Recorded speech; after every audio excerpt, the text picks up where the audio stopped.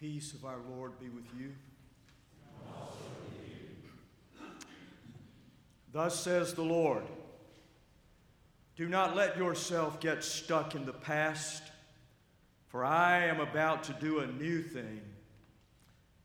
Those words from today's lesson from Isaiah, joined by Paul's words in today's epistle passage, forgetting what lies behind, I reach forward to what lies ahead. Help us all to remember that while none of us can ever start over from the beginning, all of us can always start over from here. Amen.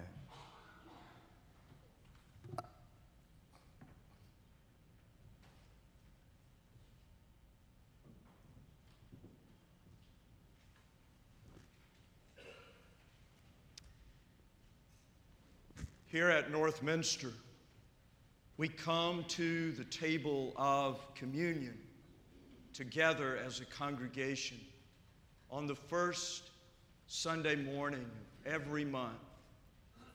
And every time we come, it is so important to us as a church for